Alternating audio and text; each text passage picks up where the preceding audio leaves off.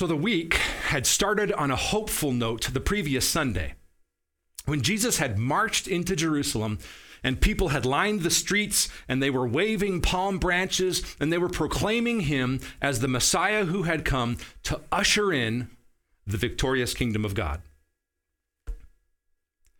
But that excitement was short-lived. And it was now Thursday evening, the night before his crucifixion.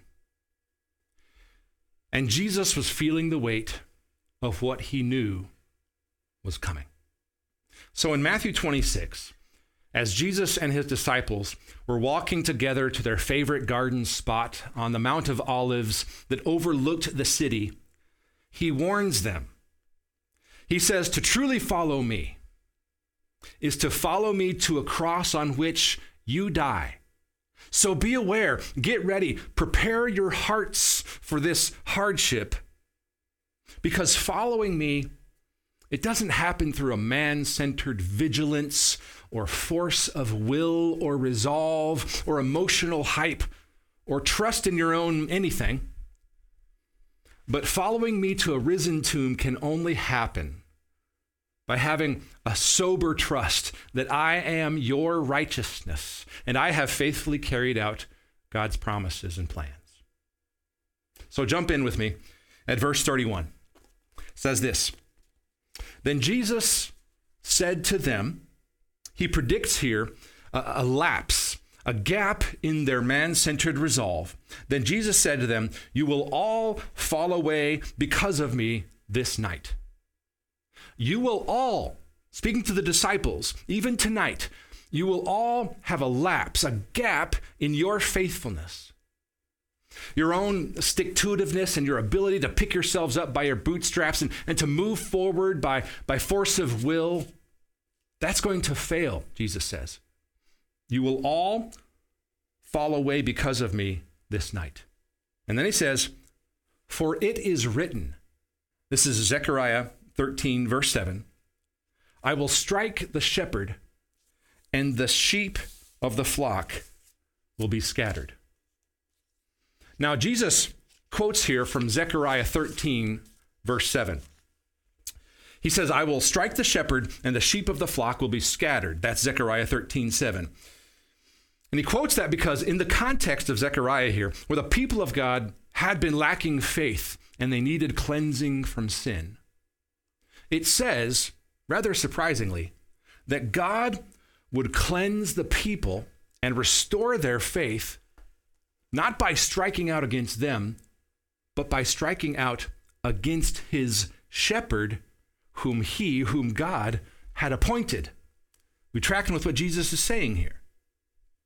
Which means here in Matthew 26, verse 31, when he says, all y'all, that's the second person plural here in East Tennessee, when all y'all will fall away because of me, and then he quotes Zechariah 13:7, I will strike the shepherd and the sheep will be scattered.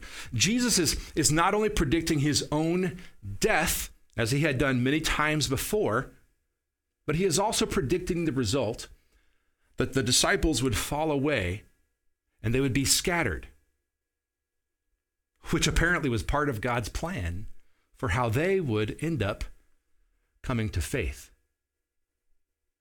And yet, look at verse 32. Notice that Jesus also gives the disciples a note of hope in his resurrection that was to come and the subsequent regathering of the disciples in Galilee. He says, but after I am raised up, I will go before you to Galilee. But even though all of you are going to deny me, even though you'll deny me after I'm raised up, notice that's in the passive to make clear that God the Father and God the Spirit are the ones doing the raising of Jesus. He says, after I am raised up, I will go before you to Galilee. The disciples clearly didn't realize that as he said this, he was talking about his own resurrection, but he was going to be raised from the dead and they would be gathered again. They must have missed that plan and purpose because, as we can clearly see in the next verse, they didn't see it, not yet at least. Peter, for one, couldn't get past Jesus' prediction of their falling away. Look at verse 33. Peter, who is usually considered the main upfront leader of the disciples, Peter answered Jesus, though they all fall away because of you, even if all these other weak sauce, pea-brained, pathetic losers abandon you, Jesus, he says, I will never fall away. Peter puffs himself up here and declares his own awesomeness. He says, Saint Peter the Great, at your service, my Lord. Even if all these other weak sauce losers, the rest of these disciples, even if they abandon you, Jesus, I will never fall away. I am the exception to what you just predicted, Jesus. I will remain faithful, even if the rest do not. I mean, listen, I know that every single thing that you've ever said is 100% true. And that your quote from the Old Testament there in Zechariah is therefore likely a pretty good indication of its veracity and its dependability. And I should probably not bet against what you said on this one, but I'm going to go with me. Peter thinks he is ready for whatever was to come his way. So Jesus said to him, look at verse 34, truly, I tell you, which is rabbi language for take this to the bank as something that has the authority of God. Truly, I tell you, this very night, before the rooster crows, you, speaking to Peter, will deny me 3 times. Peter, this prophecy that all of the disciples will fall away this night not only includes, but especially applies to you. Now, at this point, you think, if I'm Peter, if you're Peter, we humbly submit and say, okay, Lord, sure. But no. Peter doubles down. Peter said to him, he said to Jesus, look at verse 35, even if I must die with you, I will not deny you. And all the disciples said the same. Now, earlier in the Gospel of Matthew, when Jesus tells Peter and the disciples about the kind of faith commitment that's involved in following him, he says that they must deny themselves and take up their cross and follow him. Jesus said versions of that kind of phrase a number of times. And he used the word deny before. And here in Matthew 26:35, Peter uses that same word deny here. He says, even if I must die along with you, Jesus, I will not deny you. In fact, Peter says this with an intensifying prefix on the front of the word deny as a way to emphasize even more vehemently than the first time he said it, that under no circumstances, even under the threat of death, under no circumstances would he ever deny Jesus. I would rather die than deny you, Jesus. And all the disciples said the same. Oh, yeah, Jesus, we're all in. We've got this. We're with you. We're on your side. Go Team Jesus. But when they arrive at the garden, called Gethsemane, notice that even Jesus' most intimate circle of his closest followers, the inner circle of 3, Peter, James, and John, notice that they show themselves almost instantly to be far weaker than their claim. Look at verse 36 and following here. Then Jesus went with them to a place called Gethsemane. That's on the Mount of Olives. It's probably a garden there in the Mount of Olives. Jesus went with them to a place called Gethsemane, and he said to his disciples, sit here while I go over there and pray. And taking with him Peter and the 2 sons of Zebedee, Peter, James, and John, leaving rest of the disciples behind and taking with him his inner circle of 3, he began to be sorrowful, full of sorrow and troubled. And then he said to them, he said to the 3, my soul is very sorrowful, even to death. Remain here and watch with me. Stay up with me and pray, Peter, James, John. Stay and pray with me. Even in his darkest moment, when he knew he would be facing the cross on which he would experience the full weight of the wrath of the Father against sin, the humanity of Jesus is on display. He wanted his own friends to stay up with him and to pray. So, verse 39, going a little farther, Matthew reports he fell on his face, which is Matthew making clear that Jesus had bowed in the lowest posture possible as an expression not just of the heavy weight of the moment, but also of his full submission to the Father. And so Jesus fell on his face and prayed, saying, "My Father, if it be possible, let this cup pass from me. If only there could be another way to atone for the sins of your people, Lord. But nevertheless, not as I will, but as you will."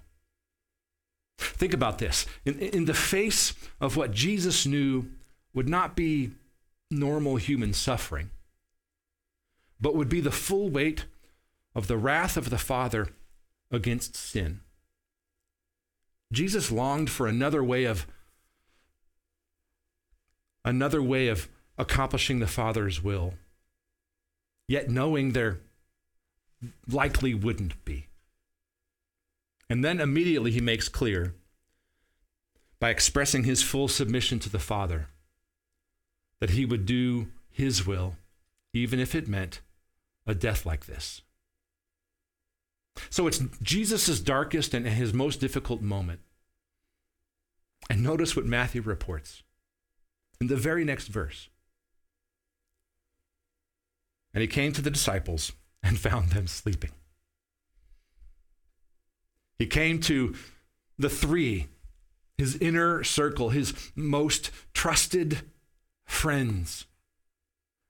The three he had asked to stay with him to pray. He came to them and found them sleeping, asleep at the wheel, when he most wanted them to be a friend to share the pain with him. And he said to Peter, "So could you not watch with me 1 hour?"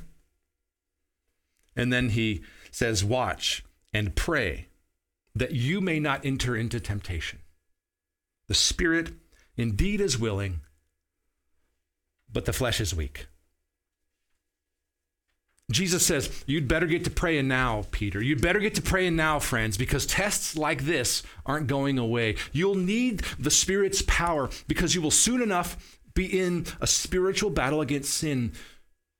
And Peter, you are frail, you are weak, you need God's power more than you can possibly see now. Well, this scene repeats 2 more times of Jesus praying. He says this, look at verse 42 and following there. Again, for the second time, he went away and prayed, "My Father, if this cannot pass unless I drink it, if this cup of suffering cannot pass unless I drink it, if this cup of your judgment against sin can't pass unless I drink it, then your will be done." Notice that Matthew here points out a small progression in Jesus' words. It isn't, "if it be possible," as before, but the second time, it's, "if this indeed cannot pass unless I drink this cup." It's Jesus' recognition that this is how the Father wants to move forward. It's Jesus' resignation to the will of the Father that becomes clearer here. And then again, verse 43. Again, he came and found them sleeping, for their eyes were heavy. As a further demonstration of the need for prayer to sustain us when we are weak in the flesh, they were asleep. So leaving them again, he went away and prayed for the 3rd time, saying the same words again. Then he came to the disciples and said to them, "Sleep and take your rest later on. There will be plenty of time to rest later on." He says, "See, the hour is at hand, and the Son of Man is betrayed into the hands of sinners. Rise, let us be going. See, my betrayer is at hand." Judas was on the way. Before this scene on the Mount of Olives, Jesus had predicted Judas would betray him now. He'd predicted it at the Last Supper. And then he predicted to the disciples that they would betray him, and they protested as if he was crazy. And then his inner circle of three almost immediately demonstrated their inability to remain faithful. And then Judas came with the Jewish leaders to arrest him. And then indeed, by the end of Matthew 26, all of this in the same chapter here, Peter would deny Jesus 3 times. Matthew puts together these various scenes here for us to see the weakness of the flesh without the work of God's Spirit. And there's one main practical application I want us to make today. And it's this: the truth about us in our flesh without the Spirit of God is that we are weak, frail, soft, and selfish traitors who do not seek God because we think we are good and worthy of trust. Just think again about Peter in Matthew 26, especially verses 33 and 35 that we looked at. Peter says, "Though they all fall away because of you, I will never fall away. Even if I must die with you, I will not deny you." He declared openly and publicly his faith in Christ, or so as it was at the time. Even if all others abandon you, Jesus, I will never fall away. I am the exception. I will remain faithful. I don't think Peter could have known this at the time of his declaration of his own awesomeness to remain faithful no matter what. But think about what was going on when he talks back to Jesus, when he predicts Peter's betrayal.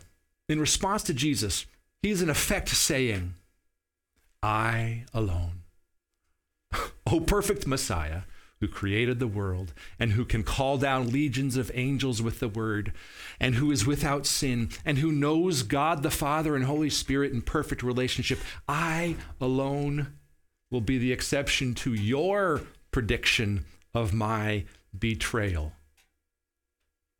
That, I realize, comes with the full weight and authority of the Word of God.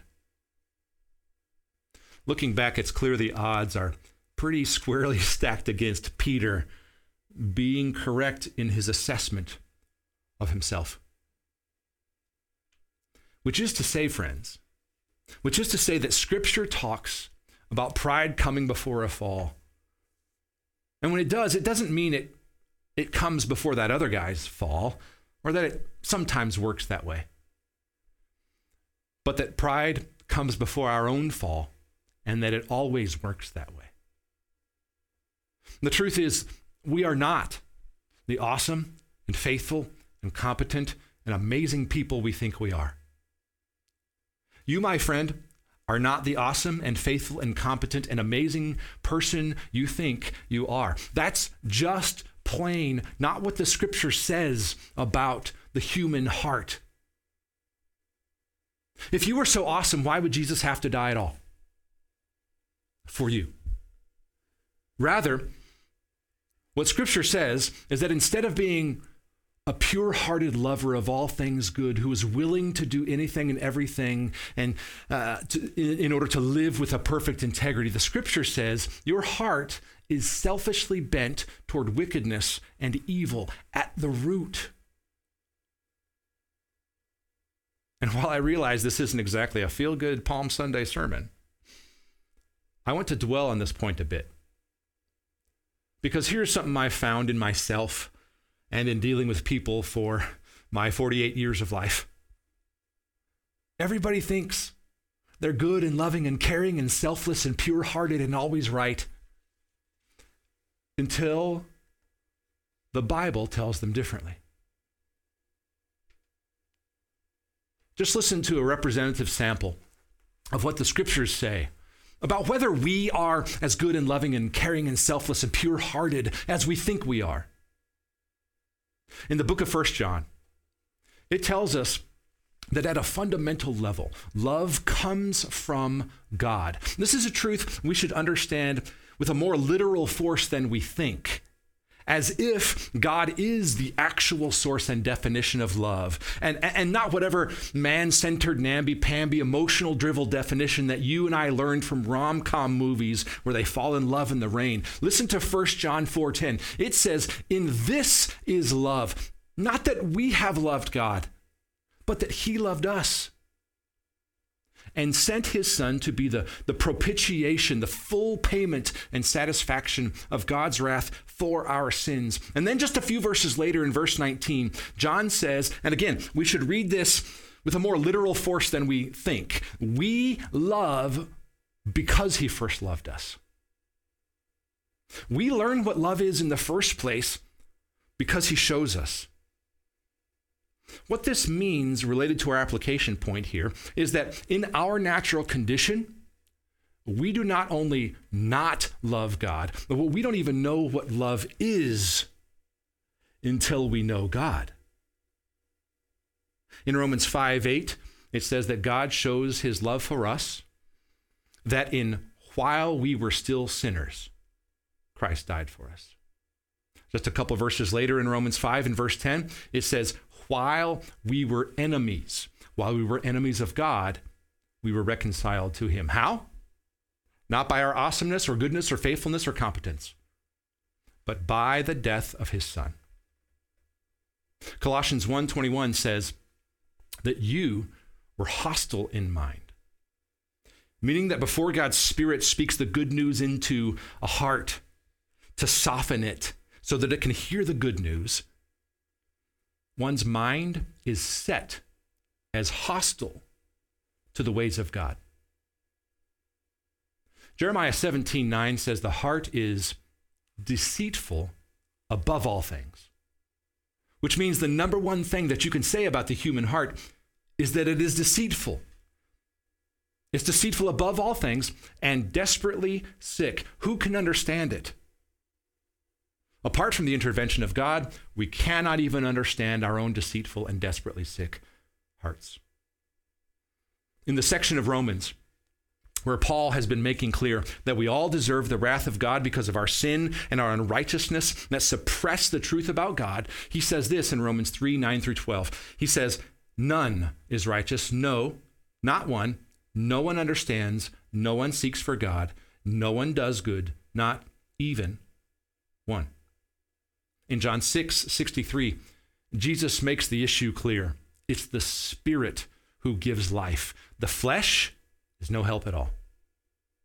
When Jesus says in Matthew 22:37 that one of the two greatest commandments is to love the Lord with all your heart and with all your soul and with all your might, perhaps the main reason why that is the case for us is that unless the Holy Spirit enters in and makes us new, our personal greatest commandment is pointedly not to love God with all our heart, soul, and mind, but to love ourselves, to glorify ourselves, to protect ourselves, to pacify our own hurts and pains, and to constantly find new reasons to be offended and grievances to claim, to functionally turn all of our life's relationships and resources into one big, huge self-salvation project that comes from the deceitful idea that we are good enough to be trusted without God. Friends, our problem as humans is not that we are merely in need of good medicine, a nicer friend, a more thoughtful spouse, or better strategies.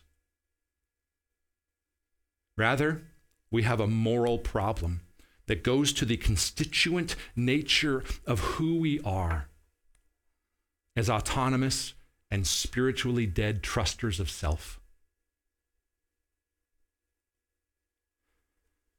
Friends, apart from the intervention of a righteous Messiah who atones for our sins before a holy God who deserves perfection, and apart from the softening of our hearts by his Holy Spirit, the truth is we are lost and enslaved.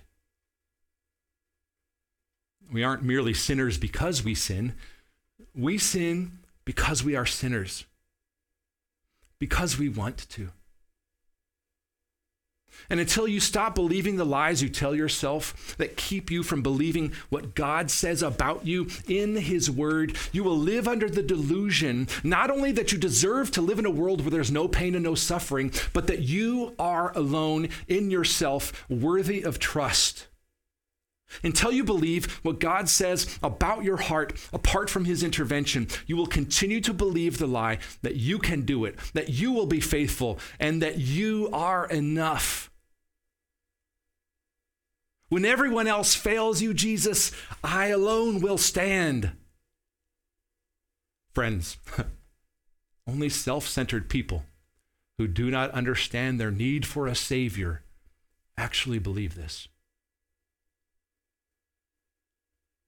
Only those who do not watch and pray, as Jesus tells us, only those who do not watch and pray as if their faith depended upon it believe this. Peter's man-centered force of will lasted all of a few minutes. And he was with Jesus in the flesh, watching him do miracles, seeing every single word that he said come true.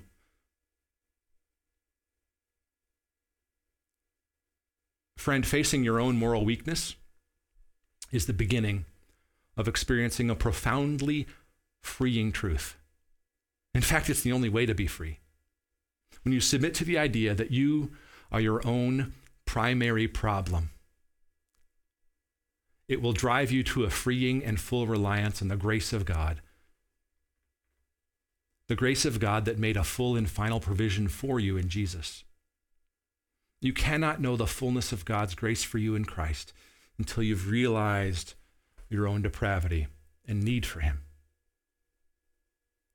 So as we begin to close, I want us to consider this week this simple takeaway question. Where in your life are you still acting like a puffed up Peter?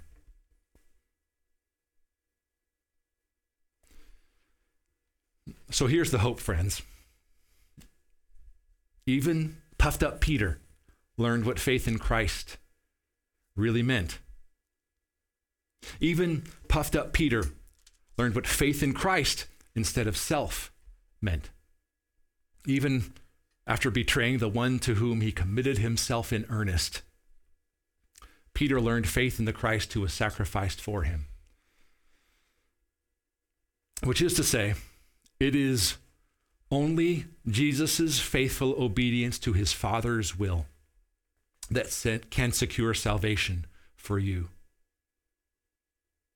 In his darkest and his most temptation-filled moment, when in his own humanity he wanted to give up and to avoid the suffering and to find another way, Jesus nevertheless prayed so that we could have salvation. He prayed, not as I will, but as you will, Father. So friend, if you will have a sober-minded faith in the Christ who was the perfect sacrifice for your sins, acknowledging that he alone is the object of your faith and the one in whom you are placing your trust because you understand your need for him and your moral weakness and that he alone can save you, that's how you can know the security of relationship with God as your Father. Let's pray, friends. Father in heaven, forgive us for the many ways in which we continue to tell ourselves a story about our lives that is about trust in self, instead of continuing to see our lives as you've told us they are, as you've demonstrated to us and those who have gone before, like Peter, who learned faith through his own weakness and failure. Father, we see that in ourselves, and we want to acknowledge that without your Spirit making our hearts new, we do not seek after you. Without your work in our lives, drawing us to yourself, showing us who you've been for us in Jesus, being for us a perfect and fully adequate sacrifice for our sin. Without your intervention in our lives, Lord, we are without hope. And so on this week, as we think about what Jesus has done for us on the cross, and we prepare for an empty tomb, we want each one of us, wherever we are in our journey with you, Lord, we want each one of us to see ourselves soberly in relation to who you are and who you were for us in Christ, so that we would see ourselves accurately, that we would be people who watch and pray, so that we are not dependent on our flesh, but rather your Spirit. Draw us to yourself, drive us to our knees, help us to see how we need you from day to day. In the name of your Son, Jesus, we pray. Amen.